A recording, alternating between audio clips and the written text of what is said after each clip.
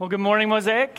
If we haven't met before, my name is Bill. I'm one of the pastors here at the church, and I've had the honor in leading us through this series, this 4-week series called The Good Life.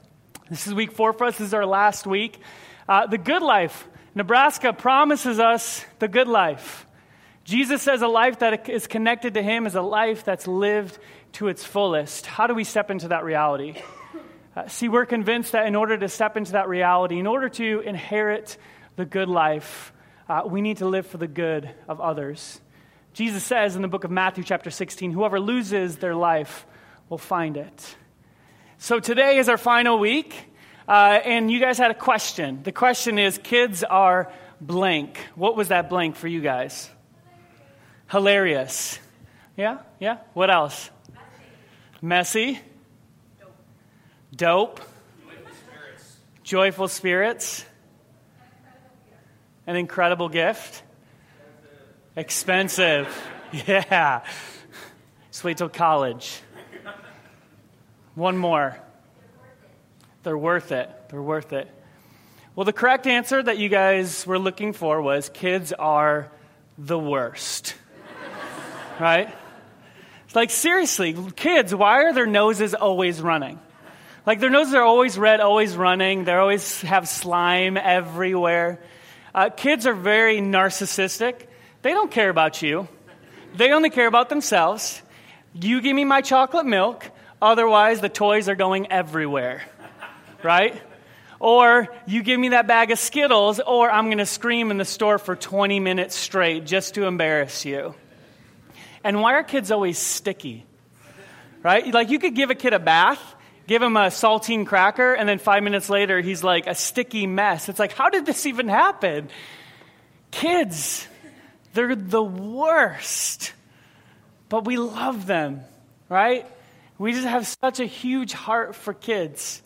I remember for me, like, I've never really liked kids that much, especially in my 20s. I remember Nicole, whenever she would have a new niece or nephew born, she'd say, oh my goodness, isn't my niece just the cutest thing ever? And I'm like, no. Like, it's just like a puffy, swollen, red little gremlin. Like kids are not cute when they're first born. Admit it, except your own. Your own are the cutest. And I remember the day for me, it's like a switch flipped in my brain. I remember the day I'm standing over this little boy, and something changed in my brain. See, a lot of you know my story, but not many people do. My wife, Nicole, and I, we can't have biological kids, and so we got connected to this birth mom. And she knew that the best choice she could make for her child was to place him in our care. And so I remember me and Nicole standing in the hospital, and Nicole looks at me and says, you can hold him first.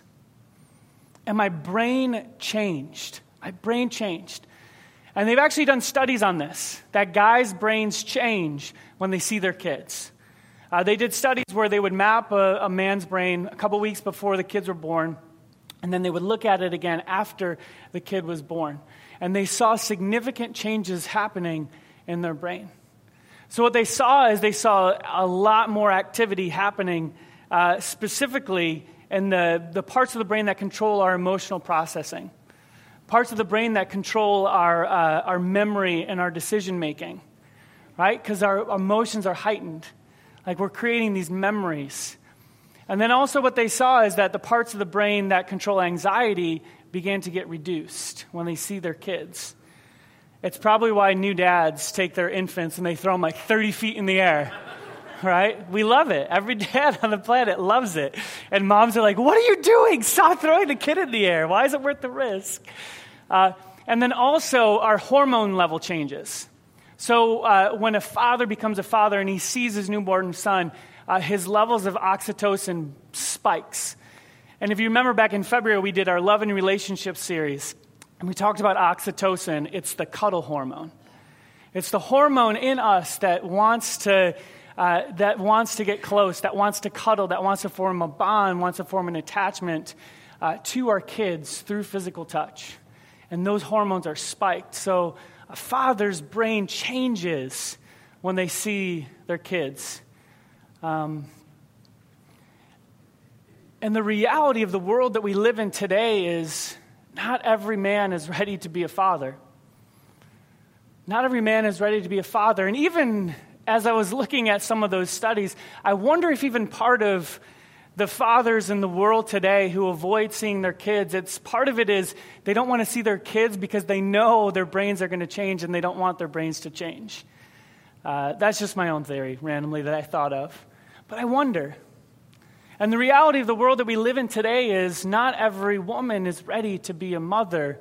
And so we're left in this place where we live in a world that is filled with orphans.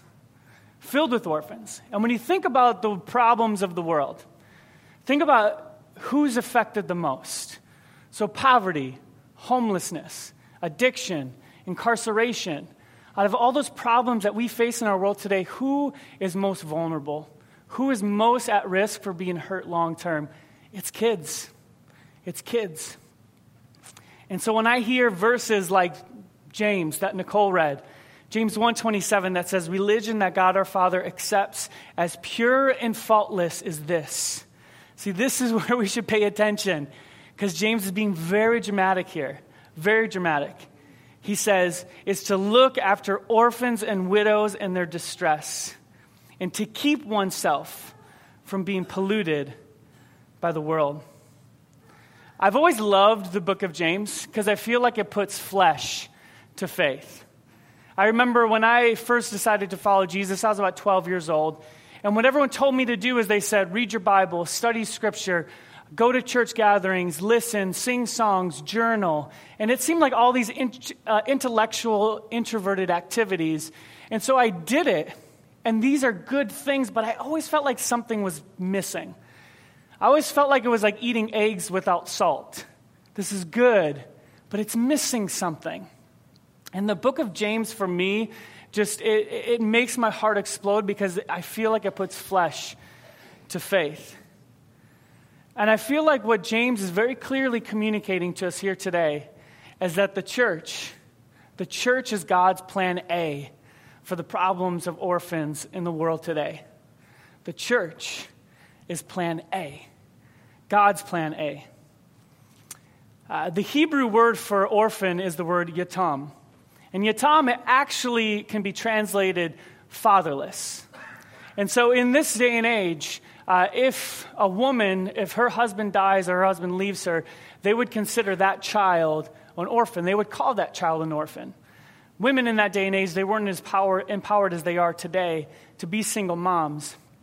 So when we see this passage, what we see is look after the orphans and the widows. Look after these kids and look after those single moms. And so really the burning question that we need to ask ourselves today is, what are we as a church doing about the fatherless and the single moms? We could do a whole sermon on single moms, and we're not going to focus on that today. I think we should sometime in the future, but how do we deal with the problem in the world of orphans? How do we step into that? And it's easy to read a passage of Scripture like this and hear the word orphans and think kids somewhere else, isn't it? It's easy to think about kids in Africa or kids in Asia, and we don't always think about America because we don't call our orphans orphans, and we don't call things orphanages. We call them group homes. We call them foster homes. And so the reality that we need to sort of realize today is that there are far more Christians in the world today than there are kids without a home. There are far more Christians that live in the United States of America than there are kids in our foster care system. Kids who are waiting to be adopted in our system today. And man, I believe that God is going to do something in our hearts today. I believe God is going to do something in your heart today too. I believe he's going to stir some hearts and stir some lives so that we can step in and do exactly what James is telling us, that what pure religion looks like is to care for the orphans. So, some quick stats that I want to sort of give us on foster care, right? So we have some slides about the orphans that live in America today. So in America, this was done according to a 2010 census, 402,000 kids in foster care. And out of that 402,000, over 100,000 of those are children who are up for adoption. And even that number, 100,000 kids up for adoption, that's a very complicated number. Very, very complicated, because some of those kids are currently in foster homes, and they're actually processing towards adoption. A lot of those kids are probably living in group homes, 16, 17, 18 years old, getting ready to age out of the system. That is a very complicated number, especially. Some other things, if we can go to the next slide. So this is a profile of the kids who are in foster care. You look at the races who are in foster care, and those are pretty accurate to what the races are in America. We can go to the next slide. Foster families. So this was a really interesting one to me.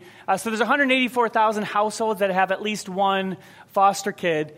And one part that I thought was really kind of intriguing was the number of children younger than 18 in a household. Households of 3 or more kids in the house under 18 years old. 50% of homes that have foster kids have 3 or more kids in the house.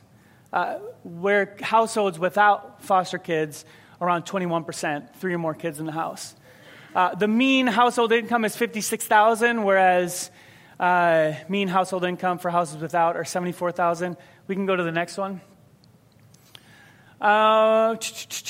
This was also an interesting one. So 15% of households that have foster kids live off of food stamps. And 15%, probably that same 15%, are living below the poverty line. So you don't need to be rich to be a foster parent, that's for sure. We can go to the next one. This one is really, really kind of hard to see and hard to read, because we look at some of the realities of kids who've been in the foster care system, and especially kids who age out of the foster care system. So guys who age out of the foster care system are 4 times more likely to commit a crime. Women are 10 times more likely to commit a crime. 5 times more likely to develop post-traumatic stress disorder. This one's pretty shocking. So about 25% of youth who age out of the foster care system within 4 years are homeless. 1 in 4 kids who age out are going to be homeless within 4 years. In 2012, only 48% of male former foster youth were employed. So I think it's safe for us to say, based on all these statistics, is we have a problem, right? We have a big, big problem. So what can we do as a church to step into these problems today? Because I believe that we can step into it. And I believe that we as a church can change a lot of the numbers that are represented here. And the thing about looking at these numbers and looking at these statistics is it's really easy to see someone with a cardboard sign and criticize. It's really easy to see someone who's addicted and to judge them. Those things are easy. What's hard is to actually look at who that person is, put yourself in their shoes, and ask yourself the question, what have they gone through? What have they seen? What have they experienced throughout their life that has caused them to live this way? My wife Nicole and I, we decided about a year ago that we were going to step into some foster care stuff. And so we went through all the trainings, and we were waiting for a while.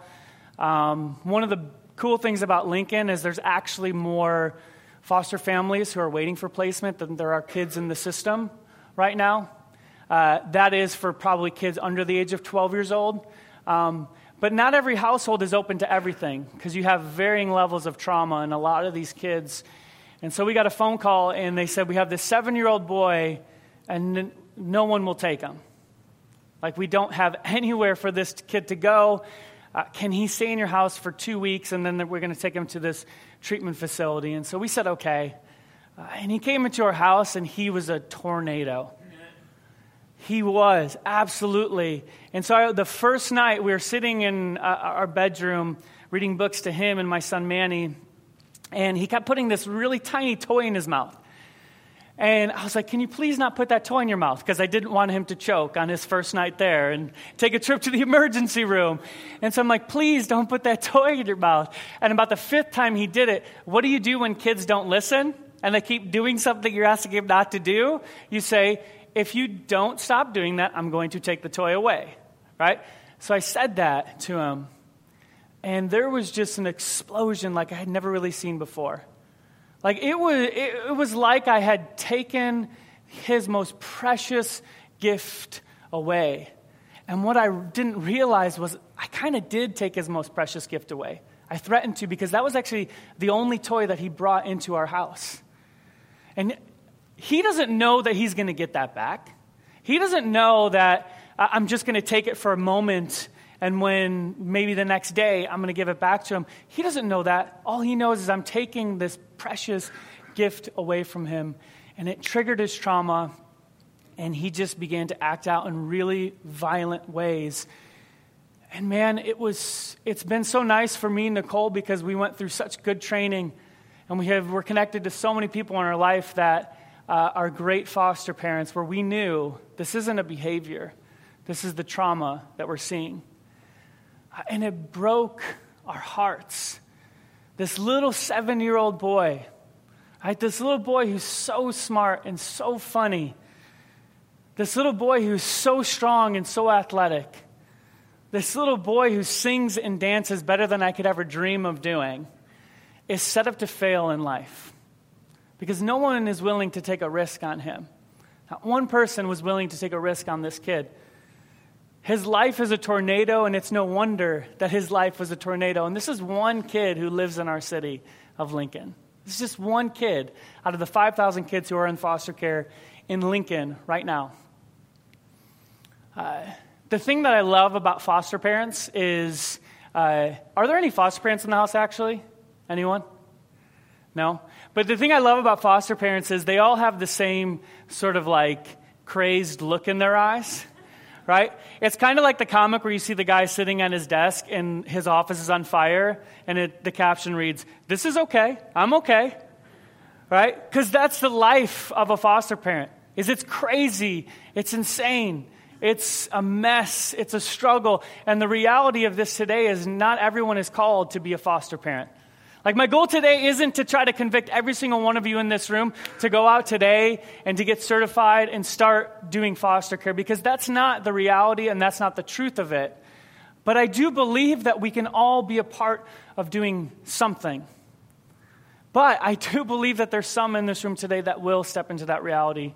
And I hope and pray that there is at least 1 or 2 or 3 of you families that are willing to say yes. Because, man, when you do say yes to foster care, what me and Nicole have seen in our very short stint is, 1, it's one of the hardest things you'll ever do. But 2, those kids, they're worth it. They're worth it. They really are. See, the reality is that we're not all called. And that's okay. And we need to accept that that's okay. But that, to me, it's the genius of the church. It's the genius of the body of Christ, that we all share these unique gifts. We all share these unique abilities. And so, really, today, I'm just wondering, like, there's some of us that I hope would say yes to being a part of this problem of orphans who are in America.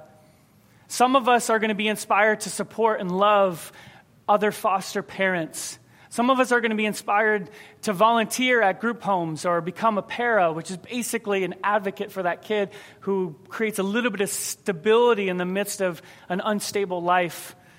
Some of you will use your jobs, your influence, lawyers that can change some of these laws, because the foster care system is very dysfunctional. Some of you in here are social workers who are working with foster kids every single day. I know that because I've had those conversations with people in our community. See, because what we need to realize is that we as a body, we can actually do something together. We can actually do something collectively. And this is something that I feel like we need to step into as a church. I feel like when we say we want to live the good life, right? We want people to live the good life. Man, let's start living for the good of the orphans who live in our city. Let's step into that reality. And I know it's hard. And I know, like, the foster care system is screwed up. I've had multiple friends tell me, don't do it. People who have actually done it before, because I had a family, really close family friends. They had a little girl that they brought home from the hospital. They had her in their house for 2 years. They began to process adoption paperwork, and then they came and they took this child out of their house, and they've never seen her again. And that happened 15 years ago, and those wounds are still so fresh that when they tell you the story, they weep. They weep still to this day. I had another friend who he grew up in a house where they had about 20, 30 foster kids come through. And for him as a kid, these kids are coming to his house, living there for a year, 2, 3 years. These are his brothers and his sisters. And then all of a sudden, his brothers and his sisters are gone. And he told me, don't do it. Don't do it. And I understand the difficulty of this. And I understand that it is not a perfect system. It is a flawed system. But what are we to do with the 400,000 kids who are in foster care? 1 in 184 kids who live in America are in foster care. What are we to do? Some of us are really to actually love and care for those kids. Some of us are called to change some of the laws so that all that really bad stuff doesn't happen. Some of us are called to all these different things, but I do believe the words of James. He says the church is God's plan A, to care for the orphans who live in America, to care for the orphans who live in our city. I believe it, and I believe that we can actually step into that reality today. Why? Right? Because God has this deep desire for adoption. I love what it says in Psalm 68, verse 5. It says, a father to the fatherless, a defender of widows is God in his holy dwelling. I'm sure James was very familiar with this psalm when he penned those words in James. That this is the character of God. Right? This is the character of God. Who is God? God is a father to the fatherless and a defender of widows. So if that's the character of God, what is the character of God's people? And then it says, God sets the lonely in families. God sets the lonely in families. I wonder how many of us in this room today will say, I want to be that solution. I want to be that family that God sets the lonely in. I want to be a father to the fatherless. I want to be a defender of widows, whether they're 80 years old or 30 years old. Those single moms. Ephesians chapter 1, verse 5, I love this. It says, God decided in advance to adopt us into his own family by bringing us to himself through Jesus Christ. This is what he wanted to do, and it gave him great pleasure. God decided in advance to adopt us. To adopt us. See, God isn't just passionate about the orphans. He's passionate about you. And so I know there's many of you who are in this room today, and maybe you feel like an orphan. Maybe you feel like you're not accepted. Maybe you feel like you need family. You need people in your life. Maybe you feel like a spiritual orphan. See, the genius of the church, right, is that God, when he adopts us into his family, when we say yes to what Jesus did on the cross, we are adopted into the family of God. We are called sons and daughters of the King. And then we can be adopted into a spiritual family called our church, called our home. We can be adopted into the family here and now, today, at Mosaic. It was about a year ago, one of the gentlemen in our church, A-Rob, he found himself kicked out of his house. He had nowhere to go, a little bit of money in his account, no car. Didn't know what to do. And then Cindy Conger actually picked him up that night and took him to her house and let him spend the night there. And then over the course of the next 6 to 8 months, A-Rob, he spent time in 5 different Mosaic family homes to be able to say, you know what, we want to support you as our family now, because he found himself without a family. I mean, I'm convinced that without the church, man, I don't know where A-Rob would be today. And we've had this conversation many times. Very easily, very likely that he could have ended up jobless, because the public transportation system here in Lincoln is not the best, right? And if you don't work a 9-to-5 job, you can't get a bus after 6 o'clock. So when you work at a convenience store, and you get off at 10 o'clock, how are you supposed to get home without paying $20, $30 for a taxi? Right, so I'm convinced A-Rob probably would have found himself in the mission, and then probably would have found himself missing a couple shifts, and probably would have found himself getting fired. And then what does he do if he doesn't have a support structure? What do people do when they don't have a support structure? It just falls apart. See, God is pro-family. God is about adopting us into family so that we can have this spiritual family, so that when we're down, they pick us up. They're here for us. They're there for us. And I love A-Rob's story, and I wonder how many of us in this room resonate with that. That we feel like we don't have people in our life. We feel like we don't have a strong support system. We don't feel connected in that way. And so really my question to all of us in this room today is, who are we adopting into our family? Because maybe it's not an orphan. Maybe it's your coworker. Maybe it's not about adopting internationally, but maybe it's about the person who's maybe even sitting right next to you right now. But really the question is, who are you adopting into your family? Because God is pro-adoption. God adopts us into his family so that we will adopt others into our family. So that little boy who was in mine and Nicole's home, he got sent to the treatment facility after a couple weeks, and we began to ask him questions. Well, what's going to happen? And we kept getting answers like, well, we don't know. And we said, well, where's he going to go after the treatment center? And they said, we don't know. And we said, well, that doesn't seem like a good answer, right? Like, where is he going to go? Who's going to visit him? We don't know. And so me and Nicole, we really just kind of said, you know what? Even though if on paper, we are not considered his foster parents, we're just going to keep visiting him. And maybe when he gets out of this treatment center, the state will choose to send him to our home. There's no guarantees, but we hope, we long for that. It has been the opposite of an easy journey, that's for sure. And, about a week ago, we had a really, really bad visit with him. And it ended up like we had to leave and he had to be restrained. And it was so heartbreaking. It broke my heart. And the week before that, Nicole went to go visit him, just her, and they were having a good time. And then all of a sudden, he began acting out, and he began to say things like, I miss my mom. I miss my mom. I miss my mom. The state hates my mom. The state hates my mom. And this boy who was so broken. And I remember I was driving home, and it was thundering. It was raining. It could barely see on the freeway. And I felt this is very appropriate because the weather outside feels like the weather in my soul.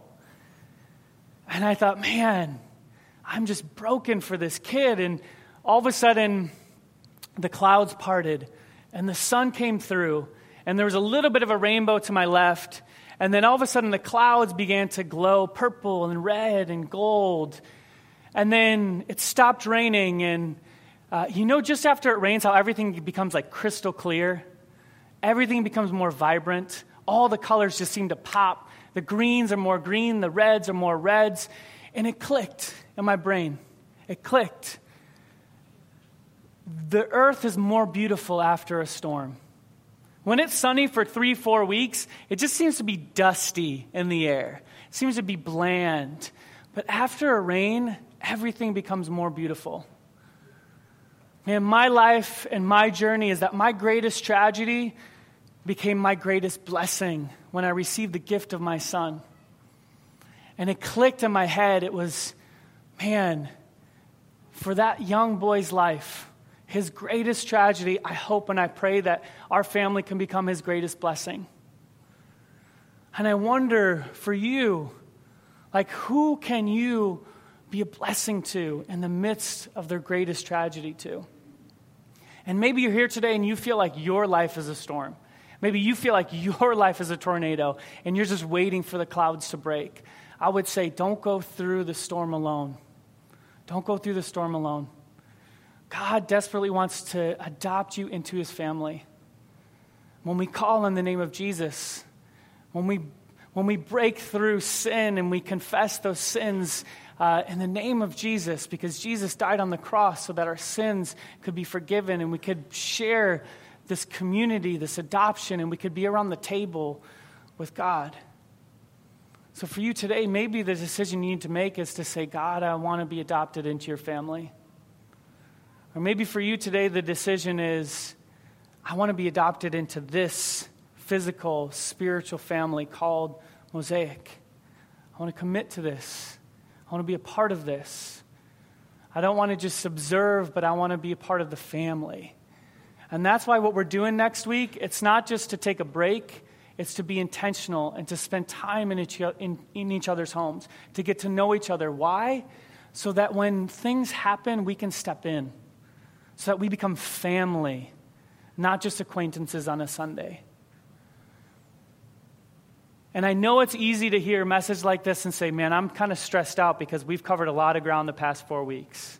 You know, it's like week 1, we got to care for our neighbors. Week 2, we got to relieve people with their basic needs. Week 3, we need to empower the poor, not just give them a handout, but give them a handout and empower them. And now we got to care for foster kids. Like, that's a lot of stuff to do. That's like 3 full-time jobs, right? But that is the genius of the church, is that not all of us are going to be called to each one of these specific things, but collectively as a community, the 300 people that come to Mosaic every Sunday, we can cover a lot of ground. We can do a lot more, and we could be a part of the hope and healing of so many people in our great city of Lincoln. And so I wonder today for you, what is that germ in your brain? What's that thing in your head that you just can't get out? What's that thing that you need to say yes to today? Because that's probably the voice of God pulling you. And all you need to do is have the courage to say yes. Let's pray together. I love the verse that Nicole read at the beginning. And so just to close out, I just want to read that. Matthew chapter 18, verses 1 through 5. At that time, the disciples came to Jesus and asked, "Who then is the greatest in the kingdom of heaven?" And then he calls the little children to him, and he placed the child among them and said, "Truly I tell you, unless you change and become like the little children, you will never enter the kingdom of heaven. Therefore, whoever takes the lowly position of this child is the greatest in the kingdom of heaven. And whoever welcomes one such child in my name welcomes me." Welcomes me. May we welcome Jesus into our family. May you think of that person in your life that you know you need to adopt into your life, into your family. And may we have the courage to say yes to that today.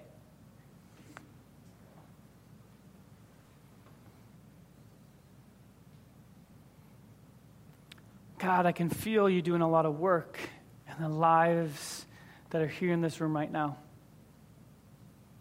God, I pray that your voice will become so loud in our souls. I pray that we will become convinced of that thing that you were calling us to say yes to.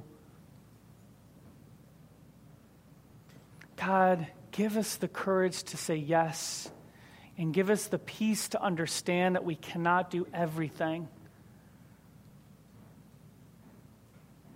Jesus, I'm also convinced that there's those in this room today that need to say yes to being adopted into your family, that need the courage to say, "Jesus, I know you died on the cross for the forgiveness of my sins."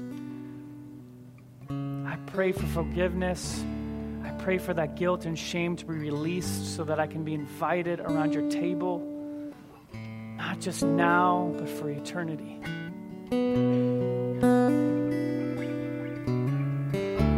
God, we pray for the 4,000 plus orphans, those kids who are in foster care in Lincoln. God, we pray for the 400,000 kids that are in foster care right now in the United States of America. We pray for all those single moms who are struggling. We pray for all those moms who are pregnant and they just don't know what to do. We pray for the millions of orphans all around the world. And God, our simple prayer is, how can you use us? Inspire our thoughts, inspire our hearts, and move in our souls today.